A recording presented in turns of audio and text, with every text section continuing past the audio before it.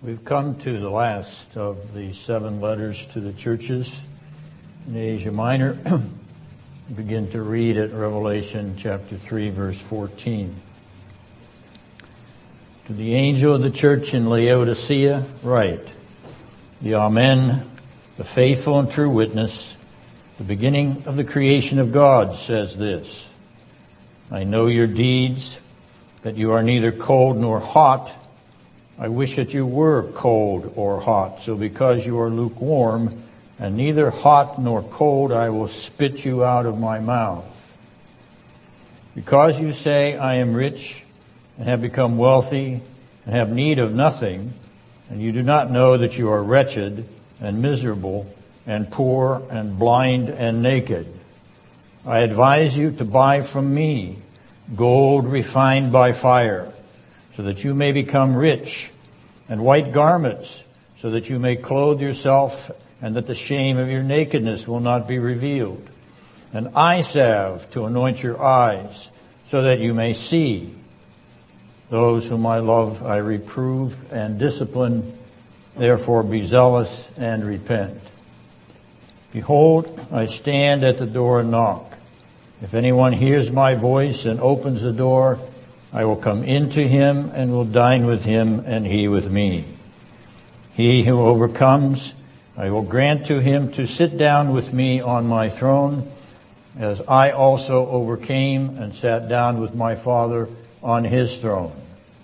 He who has an ear, let him hear what the Spirit says to the churches.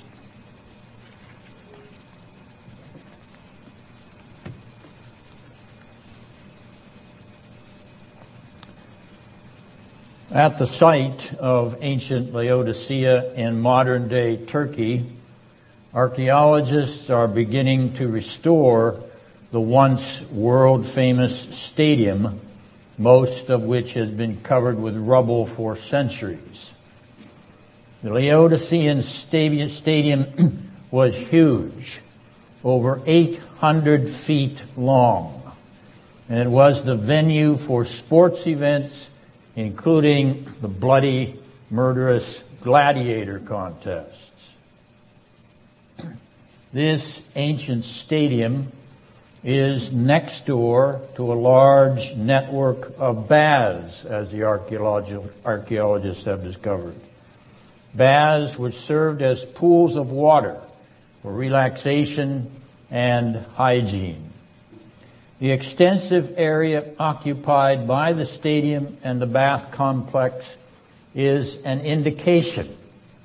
It is an indication of the extreme wealth of the city of Laodicea in the 1st and 2nd century. She was an extremely wealthy city because she was, in fact, the banking center for her region of Asia Minor. So rich was she that when an earthquake destroyed much of the city in 60 A.D., she boasted of her rejection of any outside financial aid, declaring that she had need of nothing outside herself. Laodicea boasted of her riches in her arrogance and self-smugness. Her geographical region and location was the Lycus River Valley, the same valley in which Colossae was situated, and you'll notice the map which you may recognize from our series on the Epistle to the Colossians. The area is replete with thermal springs, the most famous being those in Hierapolis to the north of Laodicea, springs which, as they evaporate after the steam comes to the surface, leave a white calcium carbonate substance which can be seen for miles, even on a clear day from Laodicea itself, if everything is right. All 3 cities, then, as you see on your map, Laodicea, Colossae, and Hierapolis, are mentioned in the New Testament. Paul's letter to the Colossians describes his longing, his yearning to see the Christians at Laodicea face to face. Chapter 2, verse 1 of the epistle to the Colossian church. He declared in that very same epistle his deep concern for the Christians in Hierapolis and Laodicea, chapter 4, verse 13, as well as his comment that he had written a letter. He had written a letter to the Laodiceans, chapter 4, verse 16, a letter which has not been preserved. And in that same verse, Colossians 4:16, he requested that his epistle to the Colossians be passed on to the congregation in Laodicea and read to the congregation there. We have discussed these details in our series on Colossae, but it's well for us to remind ourselves when we're reading this letter to the church at the change that has occurred in that church's character and history. Now, once again, I want to suggest how the gospel of God's saving grace in Christ came to Laodicea as it came to several others of these churches, including Colossae. And indeed, it was, in my opinion, the same vehicle of the Holy Spirit as came to the Colossian church, the evangelistic work of Epaphras. He's called the bondservant of Christ, as he's called the fellow prisoner with Paul during the time the apostle wrote his prison epistles. That's a note is in Philemon, verse 23. We observe here, as we read this description in Revelation 3:14 and following, we observe here that Laodicea once had a vibrant Christian congregation. In the apostolic days of Paul and Timothy, she thrived, like the first generation church in Ephesus. She had lost her first love and worse. Now Laodicea was named, the city was named for the wife of a 3rd century BC Seleucid or Syrian ruler, king of this former Lydian region of Asia Minor, a king named Antiochus II, who is a 3rd century figure, reigned over Seleucia and Syria from 262 to 246 BC. The name of his wife was Laodice, and she was the first wife of Antiochus II. But political convenience and greed, not to say lust, led Antiochus to divorce Laodice and marry a daughter of the Egyptian king, King Ptolemy II, who reigned from 283 to 246 BC. Now the second wife was named Berenice, and she gave Antiochus II a son very soon after their marriage. But when her father, that is Ptolemy II, when Berenice's father Ptolemy II died, Antiochus divorced Berenice and remarried Laodice. Now, if you're keeping up with this patent place, Laodice did what you would expect. She vowed vengeance on Berenice and the infant son and murdered them about 246 BC, the same time that her husband Antiochus II died. And legend has it that she poisoned Antiochus II, her fickle husband, and can be labeled a true and genuine femme fatale. But the story's not over. In retaliation for the execution of Berenice, Ptolemy III, her brother, invaded Seleucian or Syrian territory and got all the way to Laodice's palace and executed her, also about 246 BC. Now, all of these details actually are alluded to and some specified in particular in the book of Daniel. Daniel chapter 11 verses 6 to 7 contains a bit more about this intrigue, as well as the Syrian wars, the so-called wars between the Egyptians and the Syrians, which lasted for several hundred years. So Daniel 11, 6 and 7, which you can find in lecture 4 of my series on that book at krooks.com.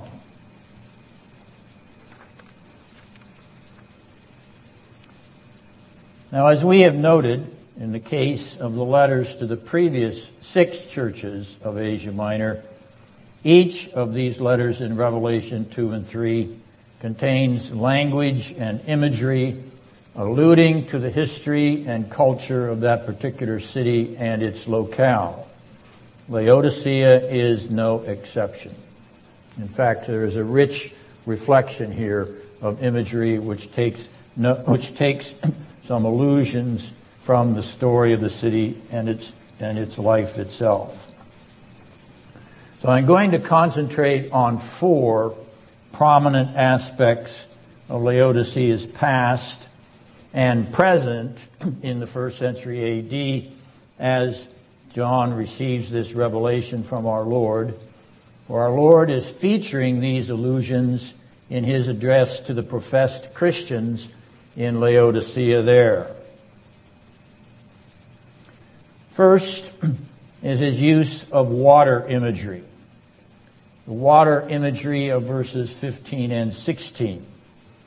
Hot, cold, lukewarm. This is a clear reference to Laodicea's water system, or aqueduct network, which was constructed to transport potable water from springs south of the city. Water inside the city environs was not potable because it smelled like thermal spring water and tasted as terrible. Now, modern archaeology has uncovered remains of this water delivery system, and those remains have been the subject of a great deal of debate. Beginning in the 19th century, when they were initially found, scholars believed that the lukewarm or tepid, nauseating water which was present in Laodicea came from the hot springs in Hierapolis, north of Laodicea. Now you can see how that would make some sense if in fact the water that Laodiceans drank came from hot springs in Laodicea through a system of pipes and aqueducts. By the time it got from hot springs up in Hierapolis down to Laodicea, about 8 to 10 miles south, it could be lukewarm. Now there's a problem with this suggestion. And that is that 20th century scholars have found, and archaeologists have found, no evidence of aqueducts from the north reaching Laodicea, at least not to date. The aqueducts which have been discovered appear to be coming from south of Laodicea, perhaps even east of the Colossian access to the Lycus River. Now it is, of course, possible that this water from the south, by the time it reached the city, was tepid or lukewarm, neither cold nor hot. That is possible. But it is also possible that our Lord is referring to the 3 various degrees of water temperature just as a generality. Hot water, cold water, and lukewarm in-between water. The one, hygienic, the other, refreshing, the in-between one, nauseating. The debate about the source of the water may not be as important as the vivid description which our Lord gives of the 3 types of water and how the Laodicean Christians have become tepid, even disgusting, to the point that Jesus will spit them out of his mouth. As professing Christians, neither on fire for Christ nor ice cold with respect to Christ, but merely lukewarm, They have, as we would note, no genuine love nor genuine affection for the Lord and Savior of sinners. In that sense, they are nauseatingly tepid, and because they need to repent, until they do so, He will spit them out of His mouth. Now, this is not a very positive reflection on the church at Laodicea. It is a church now filled with second or third generation Christians which have lost any sense of the spiritual reality of what it means to be a Christian believer. And that is the reason for the harsh language here from our Lord, even the language of expectoration. There are other images here which reinforce this indifference and arrogance. In fact, the spiritual carelessness of the congregation at Laodicea, we may say the even rank unbelief of most of those in that body. They are smug in their riches and wealth, verse 17. Self-satisfied that they need nothing. In fact, they had said they needed nothing in 60 AD when they rebuilt after that earthquake. So there's an allusion here to that. And not even the treasures of grace and love found in Christ Jesus are attractive to them. In fact, though they claim to be rich, they are poor and miserable, spiritually speaking. And they need to buy, as Jesus says, refined gold. Or gold refined from Christ Himself. Or gold refined in the furnace so as to become fiery yellow in color and richness, a kind of fire-like brilliance because it's been heated to such a high temperature. Christ Jesus is the gold standard. His eyes flashing with fire to refine all the dross in our souls and leave our love burning with fire for Him. For if it was said of the early disciples that their hearts burned within them, Luke 24:32, so it must be for all true believers in the one who is faithful and true. Our hearts burn within us with fiery love for your grace and passion for us, O blessed Lord Jesus Christ. Now, one further remark about this matter of the wealth. Notice, if you will, the irony. The irony that in this city, which was the financial center of the Lycus Valley, the banking hub of the region, literally flowing with money, poverty dominates. And the only source of true riches is to be found not in Laodicea, but in heaven. Nor is it to be found in the wealthy financiers of Laodicea, but in the person of the Lord Jesus Christ. He who is the source of infinite and eternal riches, He is our treasure. He is the source of our true spiritual wealth. In Him, we confess that we possess everything of which we have nothing by nature. We confess that in Him we have everything of which we have nothing by nature.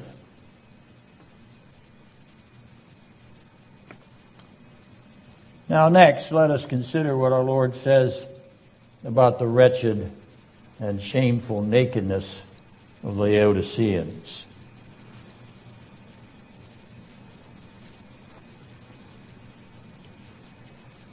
The shameful nakedness of their condition, of course, refers to their sin and sinfulness. They are uncovered before the eyes of God, and Christ sees their true condition by nature and by practice, or we might say doctrinally, by original sin and actual transgression. The irony here is that Laodicea, like Sardis and Thyatira, was a textile manufacturing center. And the textile for which it was noted was a particular type of woolen goods, namely a black woolen cloth which was spun from the black wool of sheep native to the region, or from black wool which had been dyed after shearing white flossed sheep, or both, combination of both. Incidentally, it has been reported that sheep bearing black wool still survive in the modern day region of ancient Laodicea. Now, ancient sources note that this black wool was peculiarly fine. It was glossy in texture and had a very delicate and soft touch. So it was very much sought after. Yet all the wool spun by the looms in Laodicea could not cover the naked shame of the sinners who lived there. Even those professing to be Christians who were denuded of true repentance, denuded of true faith, denuded of true salvation. Christ warns them that they are naked. They have no covering, and they need to be covered in order to hide their shame. They need to be covered, but they do not need, but because they need white, not black garments to hide their sin. They need the spotless white righteousness robes of Christ to cover their dark, naked unrighteousness. The Laodiceans need the garments Jesus produces, not the insufficient and inadequate garments made by the Laodicean looms. The all-covering, spotless white garment provided by the Lamb of God, there's the woolen covering they need. Jesus says to them, "Take the robes I offer you and dress yourselves in the garments of none other than the Son of God. For he will dress you spotless. He will clothe you shameless. He will put on you what he has made for you, his very own pure white righteousness robe covering. O Laodiceans, turn from your shame and be dressed anew in the righteousness of Christ, in his spotless forgiveness, robing over your guilt, for he has the garments of eschatological glory, an eschatological covering so that you will be naked in your sin no more, but you will be dressed in the sinless garb of the sinless Son of God." Now there are robes to seek and put on and wear and walk spotless before the world.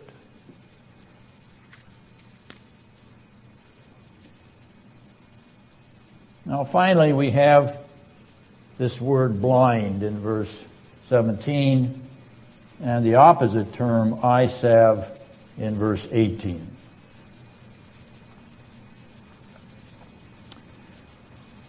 This language is also an allusion to a particular aspect of Laodicea's economy.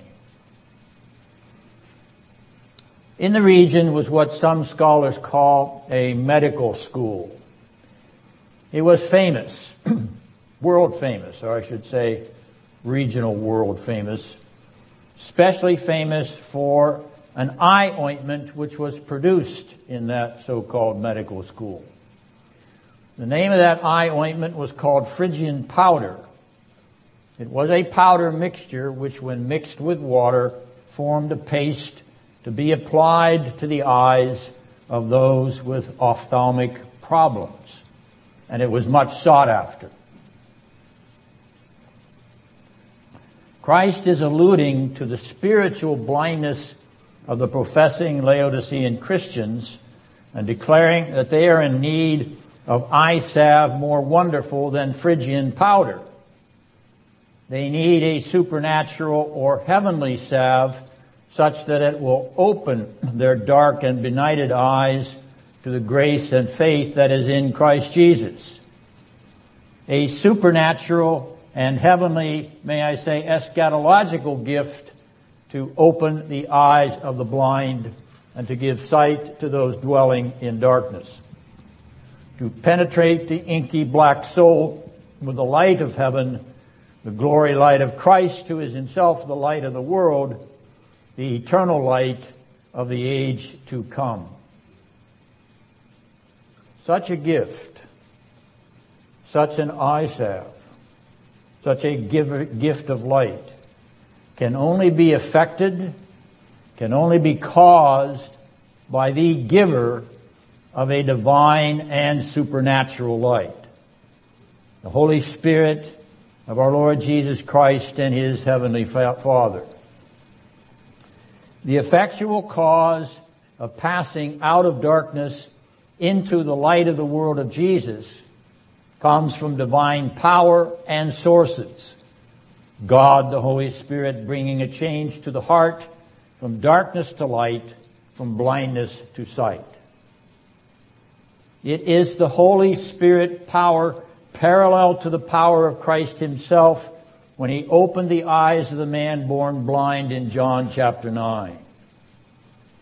The power effecting that healing came from Christ, not from the blind man. The power effecting healing of the blindness of the Laodiceans comes from Christ through the Holy Spirit, not from the Laodiceans themselves. The effectual power necessary to alter spiritual blindness comes from the Savior, not the sinner. The possessor of that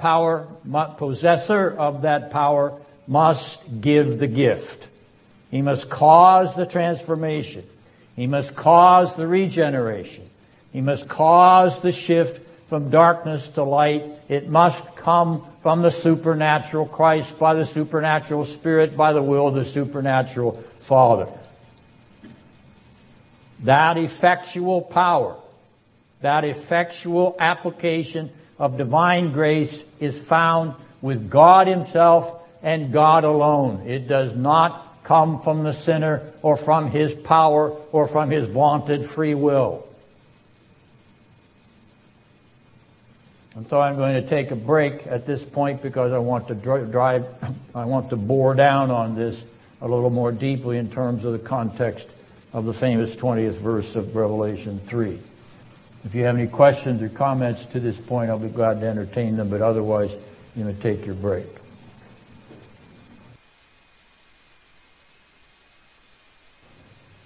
All right, continuing to focus on the effectual divine power behind the transformation and zeroing in on that with respect to the transformation from spiritual poverty to spiritual riches in this passage, we note that the one who possesses those riches must cause them to be treasured in the hearts of those once upon a time captive to spiritual poverty. He who has the riches and the treasures must effect the hearts of those who were once captive to the opposite, namely to the poverty of sinful curses. The one who possesses the garments of spotless white must dress his beloved saints in robes of his righteousness instead of the filthy rags they wear by nature. The effect must come from the one who possesses the solution. He must cause it to occur. He must effect its occurrence. He must give it even as he demands it.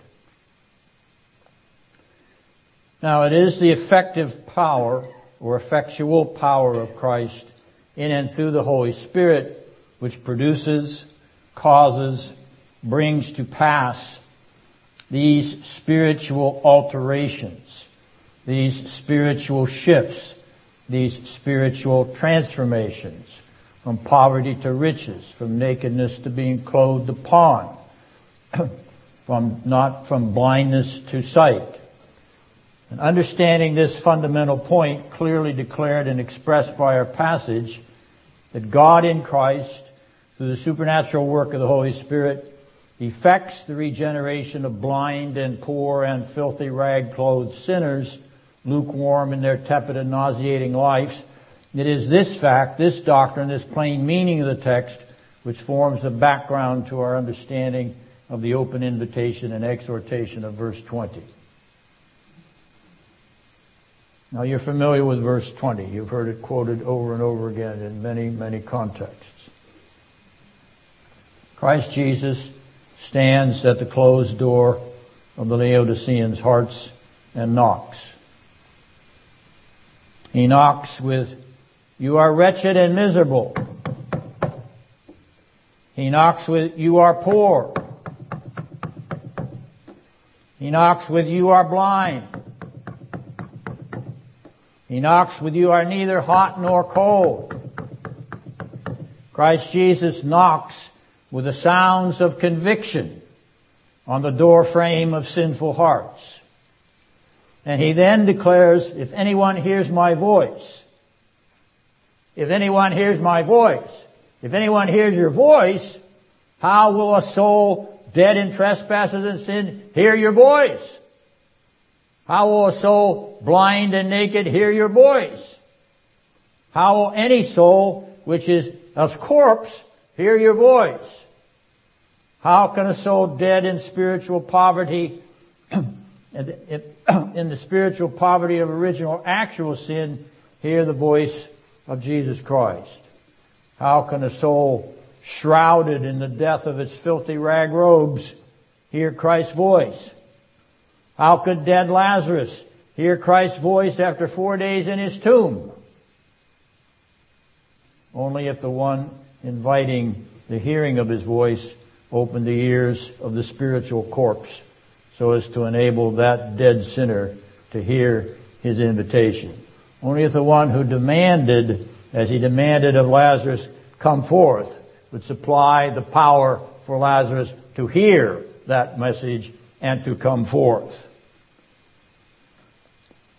Christ demands the hearing, but grace upon grace, he then supplies the power and the desire and the hunger to hear his voice crying, his voice crying in his hand knocking at the door. It is that same almighty power. Here in this passage, verse 20, it is that same almighty power which enabled Lazarus to hear Jesus call, "Lazarus, come forth," and he came forth. If anyone hears my voice, it is because, effectual cause, divine and supernatural cause. If anyone hears my voice, it is because I caused them to hear my voice. And if anyone opens the door to me, it is because I caused them by the divine and supernatural spiritual power to open the door to me. And if anyone sits down with me at my table in a supper of mutual love, affection, and celebration, it is because I sat down with them in an effectual invitation to the marriage supper of the Lamb, a supper of mutual love, affection, and celebration. You cannot read this verse and assume that Jesus is appealing to some innate plenary power of the sinner to respond to his call. He is placing the obligation upon the sinner and urging the sinner as he knocks and cries out, "Come unto me," that you must then be made able to come unto me, and I will make you able in the day of my power. Psalm 110, paraphrased. Notice how verse 21 lays out this mutual concurrence of the divine and supernatural cause, but here in 21 in a redemptive historical fashion. I have overcome, says Jesus, and I have sat down with my Father on his throne. I have gained this eschatological position and relation for myself, but not only for myself in my resurrection, ascension, and session. There's the redemptive historical paradigm, his resurrection, his ascension, his session at the right hand. I have gained this not only for myself, but also for you. I have overcome so you may overcome in union with me. I have sat down on the throne so you can sit down on the throne in union with me. I have performed all of this in my life history so that you may receive and share it in your life history through union with me. To him who overcomes, I will grant to sit down on my throne as I have overcome and sat down on my Father's throne. The effectual, all-sufficient power, the all-sufficient force, the all-sufficient element is in the grace of Christ Jesus. It is in the almighty power of God the Father, Son, and Holy Spirit themselves. It is not in the power, in the innate power of the sinner, dead in his trespasses and sin. A corpse has no power. So then, we are overcomers in his overcoming. We are seated on his throne in his being seated on his and his Father's throne. We are rich because Christ is our treasure and our wealth. We are not miserable because Christ has forgiven the misery of our sins. He is our joy. We are not naked because Christ has been clothed in raiment of glory by his resurrection from the dead. You see, Jesus is himself no longer naked as he was on the cross, but he is dressed in the robes of his glory righteousness and justified by those glory robes. So too for us who are in him, clothed upon with the righteousness robes of the resurrection glory of the Son of God, and thereby justified fully before his face.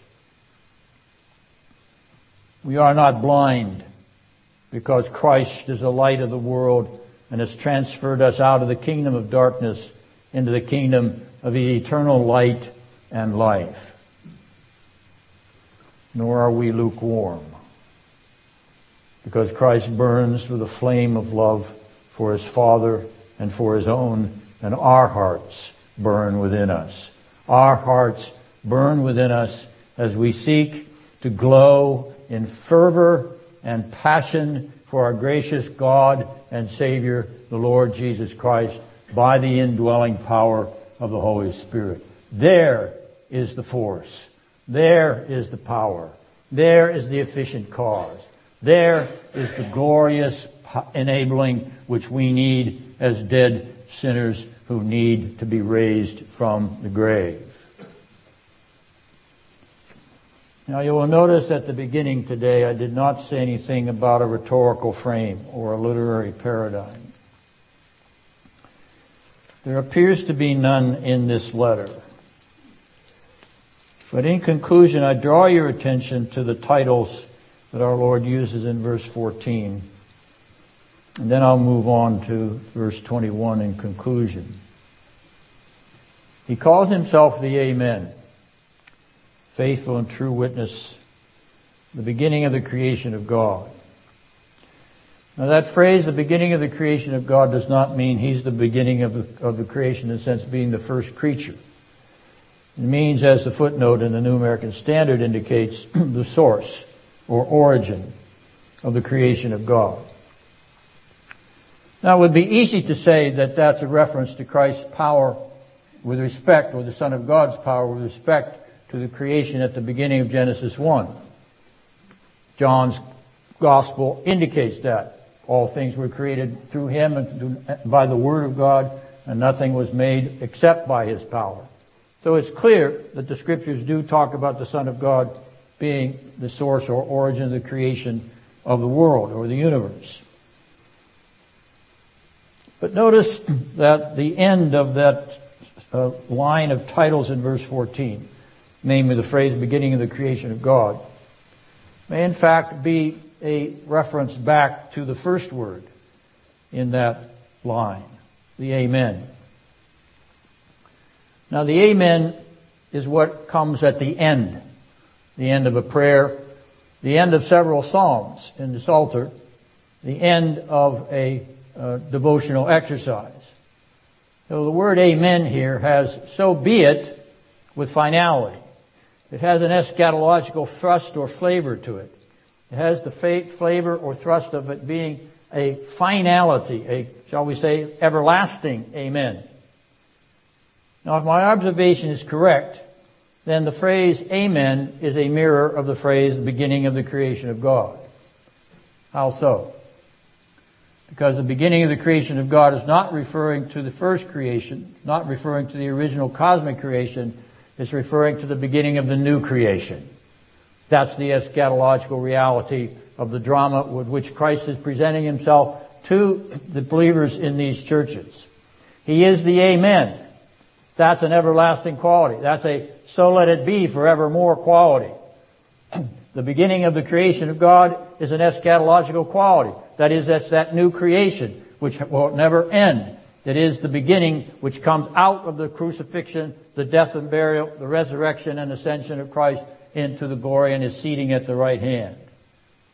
So this verse, which has these titles in it, I'm suggesting has its own kind of little subtle framework. The Amen being an eternal Amen, and the beginning of the creation being the new creation in Christ Jesus, which is an eternal dynamic. Now, in order to reinforce the title, let us look at the last verse in the text. Not he who has ear to ear, but the last substantive verse, content verse. He who overcomes. He who overcomes I will grant to sit on my throne, as I overcame and sat with my Father on his throne. Is that a temporal or an eschatological reality? Well, you know it's an eschatological reality. It's an eternal reality. It's talking about the eternal throne and the eternal and everlasting God, the eternal throne and the everlasting Son of God. And so there is a frame here, if I'm accurately understanding the subtlety of the titles in verse 14. And the ending verse 21, reinforces that subtlety.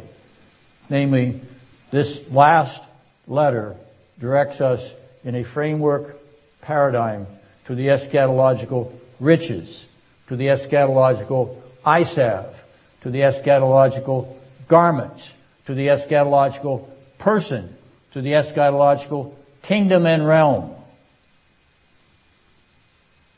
For we are invited into the eternal and eschatological overcoming, which has already been achieved eschatologically and eternally through Jesus Christ, the Son of the living God. And by the Holy Spirit we treasure it and love our Heavenly Father for giving it. And so we say, Amen.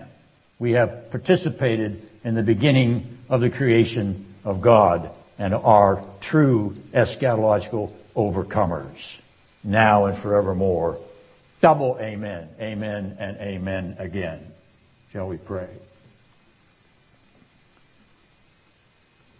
Father, we bless you for the allusions which are here in these letters, particularly this last one, in which we are drawn into the spiritual riches that are present in our Savior, the Lord Jesus. O blessed light of the world, how you have condescended to open our blind eyes to eternal and everlasting glory light.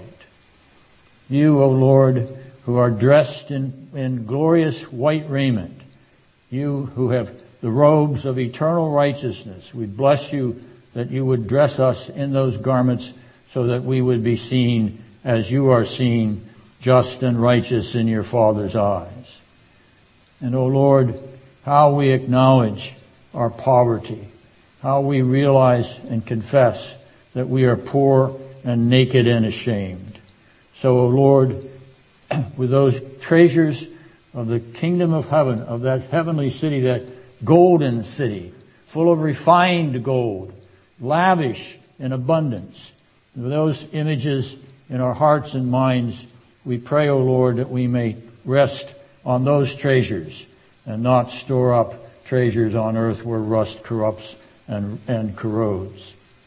O Lord, thank you for these indications of the sufficiency of Christ our Savior, the one who knocks and opens to the knock, the one who opens and comes in to the open, the one who sits down and comes to the seat, even as we come in him.